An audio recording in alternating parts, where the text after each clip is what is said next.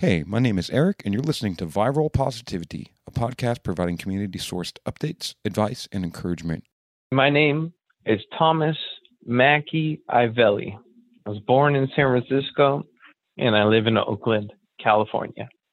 Right now, we are experiencing a shelter in place for 3 weeks until April 7th. I work as a printmaker. I make large format prints for medical and scientific needs.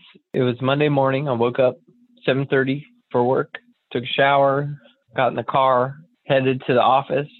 They said about noontime today that as of midnight tonight in the Bay Area, California, it is shelter in place.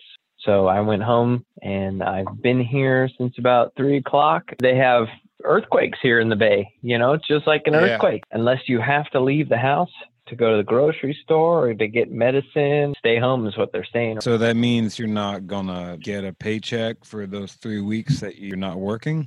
I just got paid a couple days ago, and our pay period ends next Wednesday. So I have a couple days logged. I'm going to get maybe a few $100s plus some vacation time or some sick time that I may have. I have a good employer. My boss is super chill.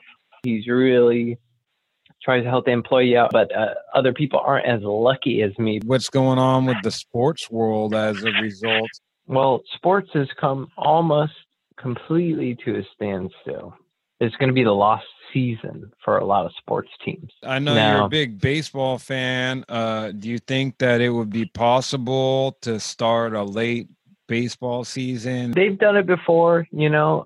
There have been strike years where they've started the season late. Opening day is maybe looking after Memorial Day or something like that. I play on a rec league team too, and all recreational sports around here are pretty much done for. We're not going to be playing any baseball or softball, at least for a couple of months. Some of the things I'm doing to prepare is just buying non-perishables. You know, they told us to shelter up for 3 weeks. So I've got, you know, nothing more really than the usual earthquake preparedness kit. I'm an Italian guy who grew up in a Mexican neighborhood.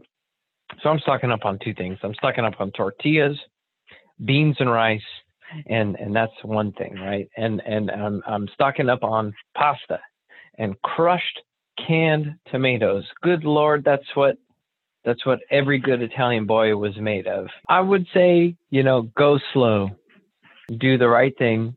If everyone starts freaking out and taking it out on each other, that's just going to make things worse. You know, we all got to be like Bill and Ted, be excellent to each other. You know, that's the only way we're going to get through this.